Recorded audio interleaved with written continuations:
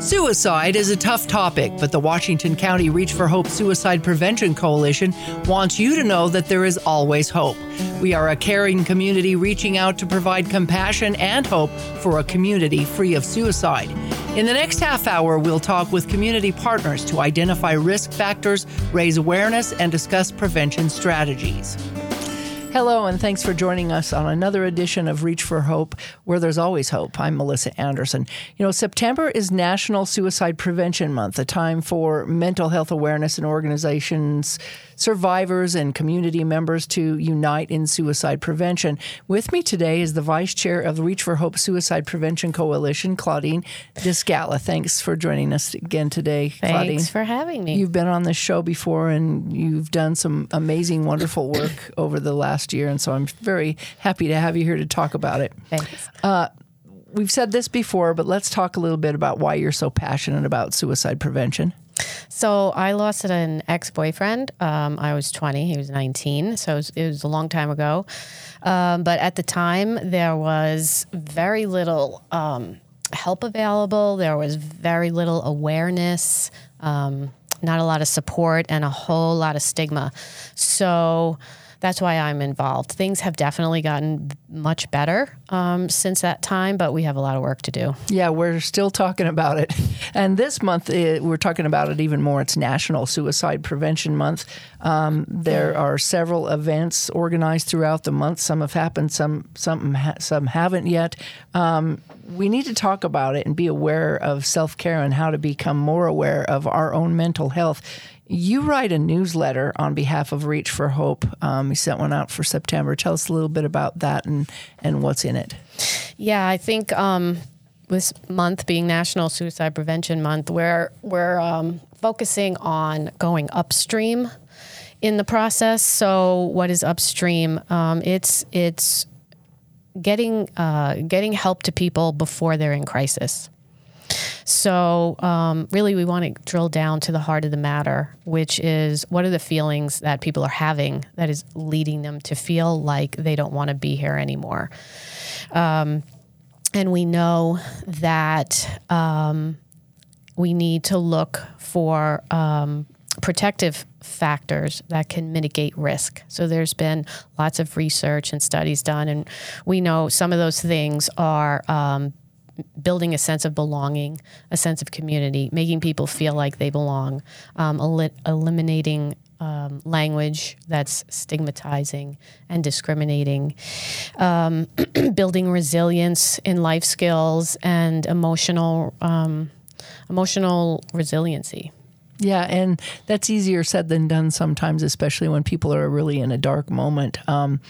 But we need to keep reinforcing that. And I want to talk a little bit more about that later. But can you tell us about some of the events that have already occurred where we're supporting organizations and organizations are supporting this cause and what's already happened?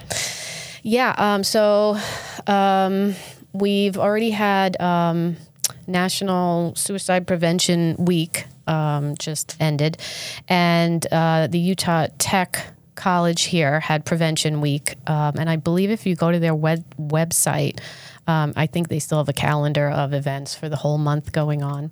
And then going forward, we have the American Foundation for Suicide Prevention has a Talk Away the Darkness campaign. So if you go to afsp.org, they've got their campaign up there, which has been running for a while, and they're really teaching you how to talk to someone who you're worried about, someone who seems to be struggling, someone who's maybe not acting the way they normally do, how to start that conversation and how to carry it on. And then we've got on September 23rd, we've got the AFSP Out of the Darkness Walk, which is our St. George Walk is going to be right here in Sullivan Park on that Saturday from 9 to 12, I think. Yeah, and we also hear about National Pride Month, and that's a high-risk group as well. Yes. People have, there's different organizations such as Encircle here that are working on events as well. So if you want to go to their website, that would work as well. Yeah. And you talked about the national, the Out of the Darkness Walk. We had Sue McConkey, who's the organizer of this year's walk here in St. George. And she talked a little bit about things that she struggled with.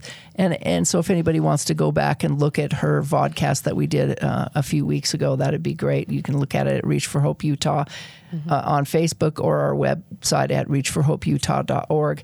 Now, Claudine, tell us about the importance of spreading this awareness that we can understand so that people can think about how to deal with their problems, as you talked about resilience and stuff, and how to stay out of isolation for awareness. Yeah. So to term emotional literacy.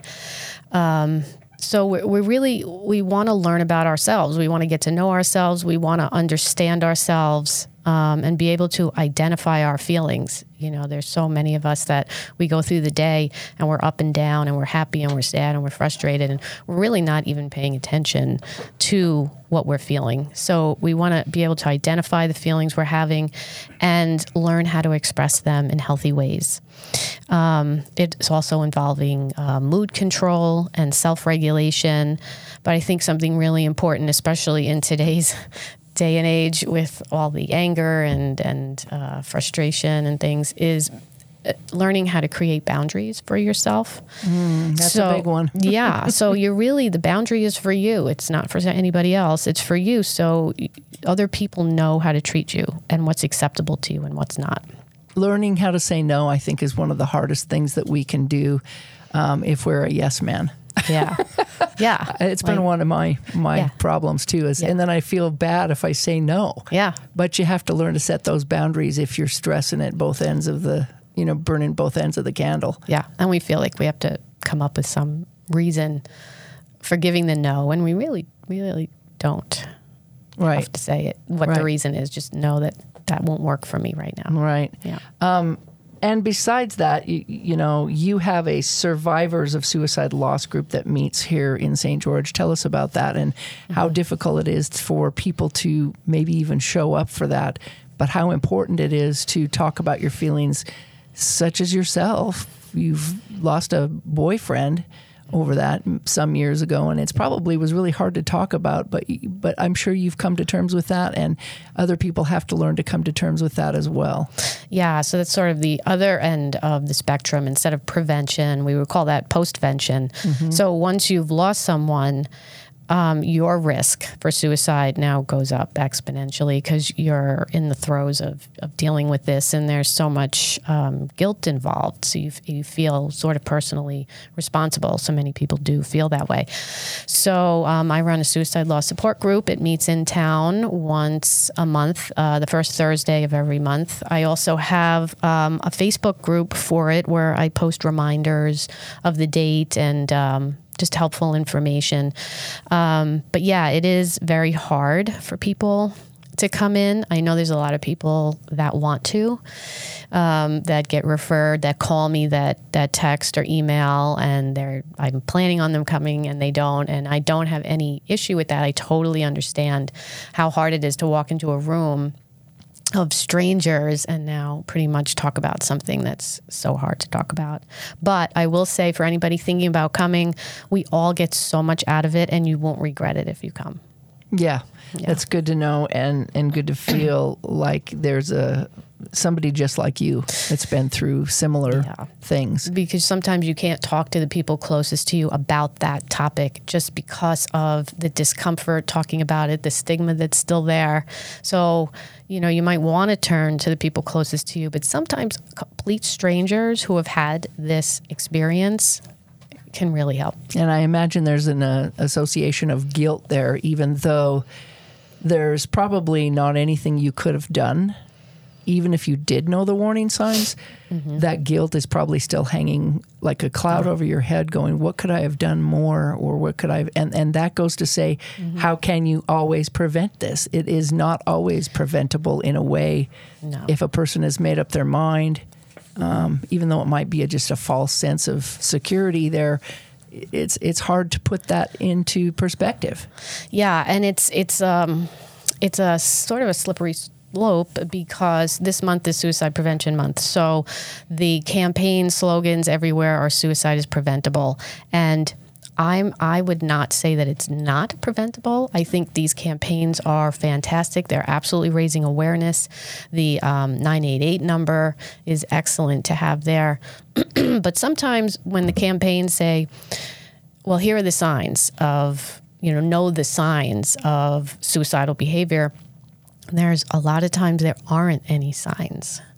So then what do you do? So I think the slogan, suicide is complicated, is a much more accurate way to sort of push that message out there, because there are so many factors involved that sort of come together at the same time that cause someone to be in that position, in that crisis mode.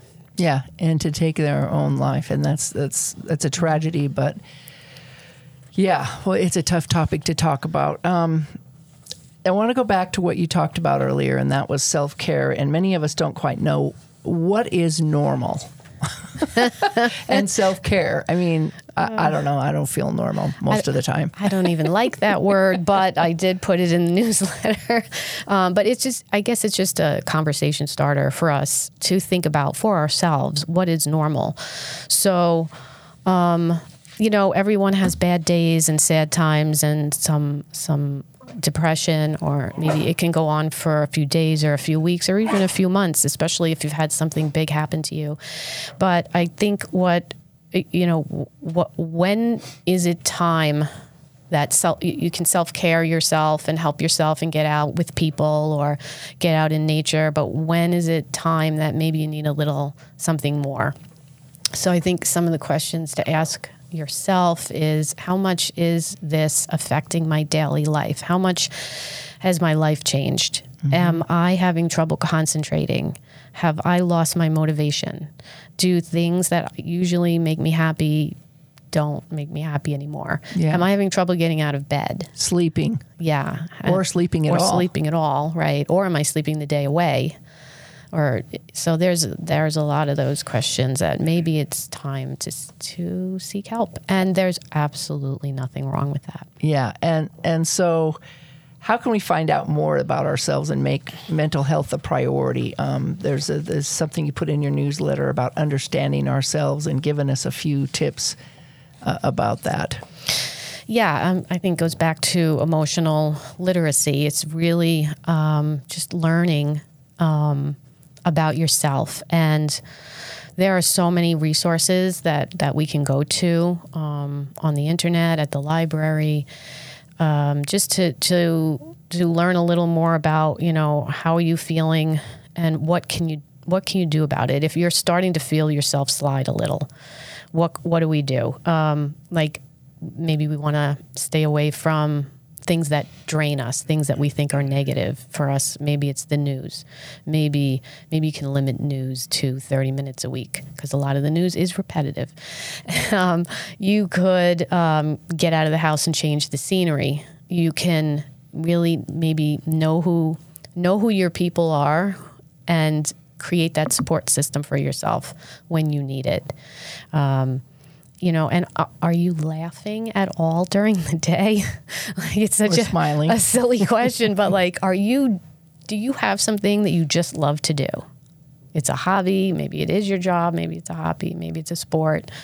What are you doing every day to bring out that laughter in yourself? I mean, sometimes you can get on YouTube and watch some comedians, whatever it is, but know what you need to do for yourself. And if you don't know, just start thinking about it. Yeah. Go for a walk, take a hike, mm-hmm. Find some new friends. Yeah. That's harder to do if you don't make time for yourself. And I think that's important too, is making time for yourself to discover who you are mm-hmm. in the pursuit of happiness. Because I think it all boils down to what is happiness, right? Yeah. Yeah. And we get kind of caught up in the things we have to do. Like we have to wake up, we have to go to school, we have to go to work, we have to cook dinner, we have to go shopping, we have to drive the kids. Where are we in this? Who are we? Who are we and where are we? What do we want? What do we want to do? And kind of a checklist of, we got to go through the day and do all this to feel productive. Mm-hmm. Can there be a day where you just don't feel productive and you can just hang out and do whatever comes and not have a checklist? Yeah. Right. Yep. I want to talk about a questionnaire that was put out, and I don't know who put this out, but it's a self-questionnaire that we can take time to look at to find out more about how we are doing. Tell us where we can find this, and how does this work? So this is actually a diagnostic tool. And it's in the newsletter this month, which you can find on reachforhope.org, I believe, and a couple of other places. It's called the PHQ-9 questionnaire. And it is a set of 9 questions. Yep, there it is on the screen. It's a set of 9 questions that you can kind of self-administer to yourself and score yourself. For example, 1, do you have little interest or pleasure in doing things? Are you feeling tired with little energy? Poor appetite or overeating? Are you feeling bad about yourself? Are you having thoughts that you would be better off dead or hurting yourself in some way? So you can score yourself and kind of get an idea of where you are. Are you just having some temporary issues, or is this something where it might be time to reach out for some help? And so when that's scored, does it tell you what you can do or how you can do that? Tell us a little bit about the scoring process. The scoring is really just giving you a score from 0 to 27, and then it's telling you kind of where you are on the scale. But then if it's telling you that maybe professional help might be needed, maybe even medication might be needed, then you would take the next step. And if you don't know where to go for help, Reach for Help has put together a go-to resource list that is also on our website. And it's broken up into many sections, and in terms of crisis, where you would go right into the intake center. I can't think of the name of it right now, but it's Crisis Stabilization Center, which I don't think is quite open yet, but it's on its way. But there's another one. But it's got crisis help, and then it's got pages and pages of local therapists that you can call.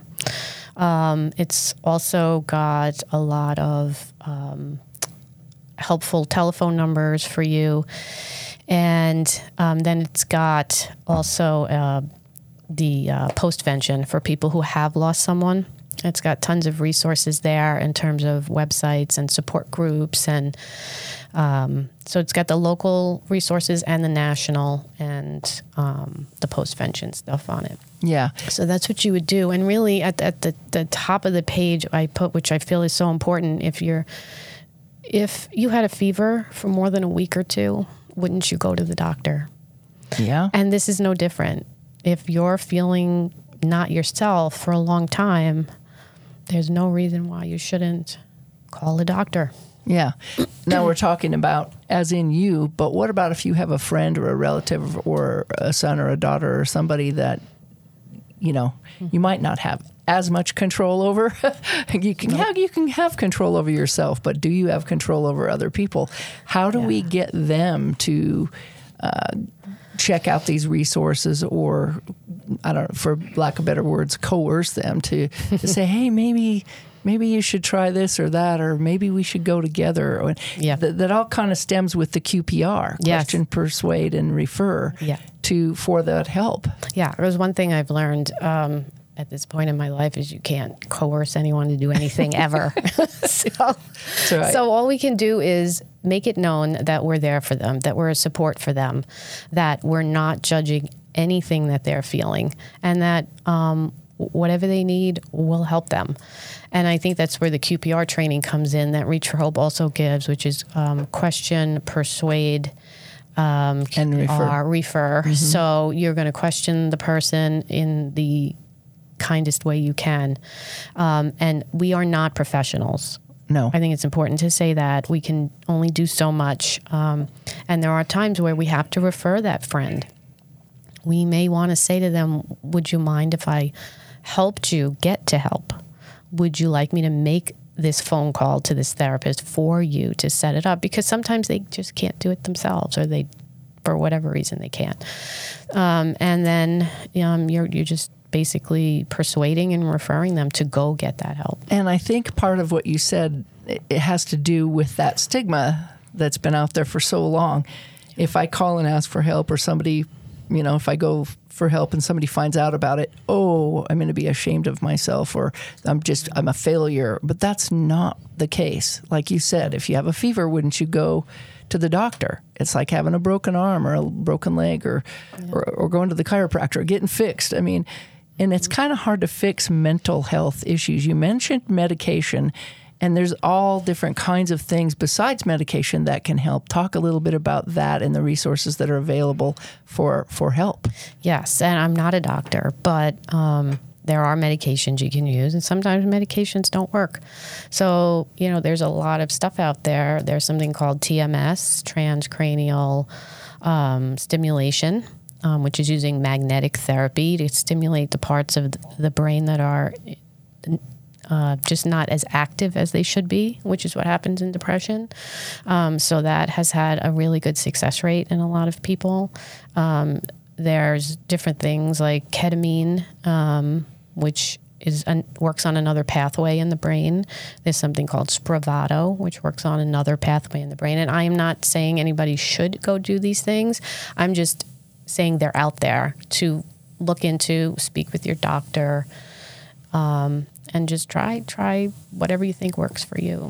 But I think the biggest thing is to make that first initial recognition, and then try to be active or proactive and do something about it. Yeah. And that's the hardest part, is taking that first step. But if you had somebody to hold your hand, or to say, maybe you should loosen up a little bit, or get rid of some of that stress in your life, and maybe pick out what's important to you and what's really not, or could be put by the wayside if you're getting to that stress level. Because a lot of it is caused by stress. It could be financial, it could be home problems, it could be work. There's all sorts of things that can trigger thoughts of wanting to take your own life. Yeah, that's true. And it's good to have a plan, right? First, you want to identify, what are you feeling? And you can put together a plan. I think that was a resource I put in a different newsletter that helps you actually put together a plan that works for you. Who am I going to reach out to if I'm feeling down on this particular day? Or, what am I going to do if I'm having a bad day? Yeah, and I think there's all sorts of apps out there. The Safe UT app that can help get help for other people and or yourself. There's a plan app. So many resources. So where can they find this resource list that you talked about again, so you helped put that together? There's a lot of people on that list. It's an incredible list. And where can they find out more about that? That list is posted on the reachforhopeutah.org website. And if you do get a copy of this newsletter digitally, we have links in the newsletter. And there's a lot of organizations out there that have come to the meetings, and they have reached out and said, yes, this is great. We really need this resource from all walks of life, from all different areas. Yeah, in the especially community. if you're working in the community and you're in either the hospital, the schools, really any work. I mean, this is a great resource to just have by your phone. Yeah, and the schools are, you mentioned the schools. We have the Reach for Hope, the Hope Squads. I was amazed to learn that there's over I don't even know how many kids now. 700. 700 kids that are actually being trained under the QPR, and they're there to help be peers, mentors, to try to help through the school system with that, so that we can get to our youth as well.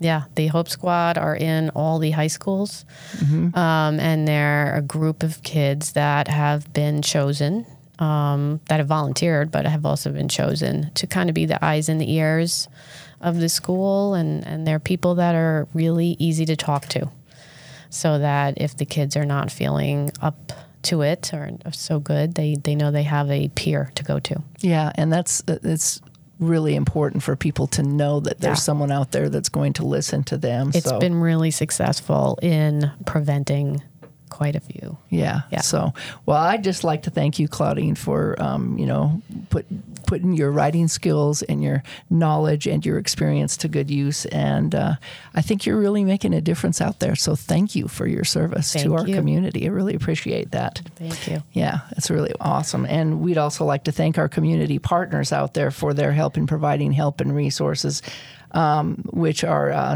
the Utah Suicide Prevention Coalition, the Live On, and Southwest Behavioral Health, as well as thanking the City of St. George and Intermountain St. George Regional Hospital for putting up billboards this month in raising awareness for suicide prevention. Because without our partners, we can't get that message out that there's reach for hope. There's always hope, and that's what's so important about this. So, thanks for joining us, and thank you for joining us. And we hope that you get that message out there to help others who may need it. So, thanks for all you do. Thanks for watching, and please share this with someone else. Hope you have a great rest of your day. The Reach for Hope Coalition wants you to know that we care about you and we are here to help. If you or someone you know is thinking about suicide, reach out. You're not alone. To access resources for yourself or others, visit our webpage at reachforhopeutah.org. That's reach4hopeutah.org. If you are experiencing a crisis, please call or text the Suicide Crisis Lifeline at 988. Because you matter and there is always hope.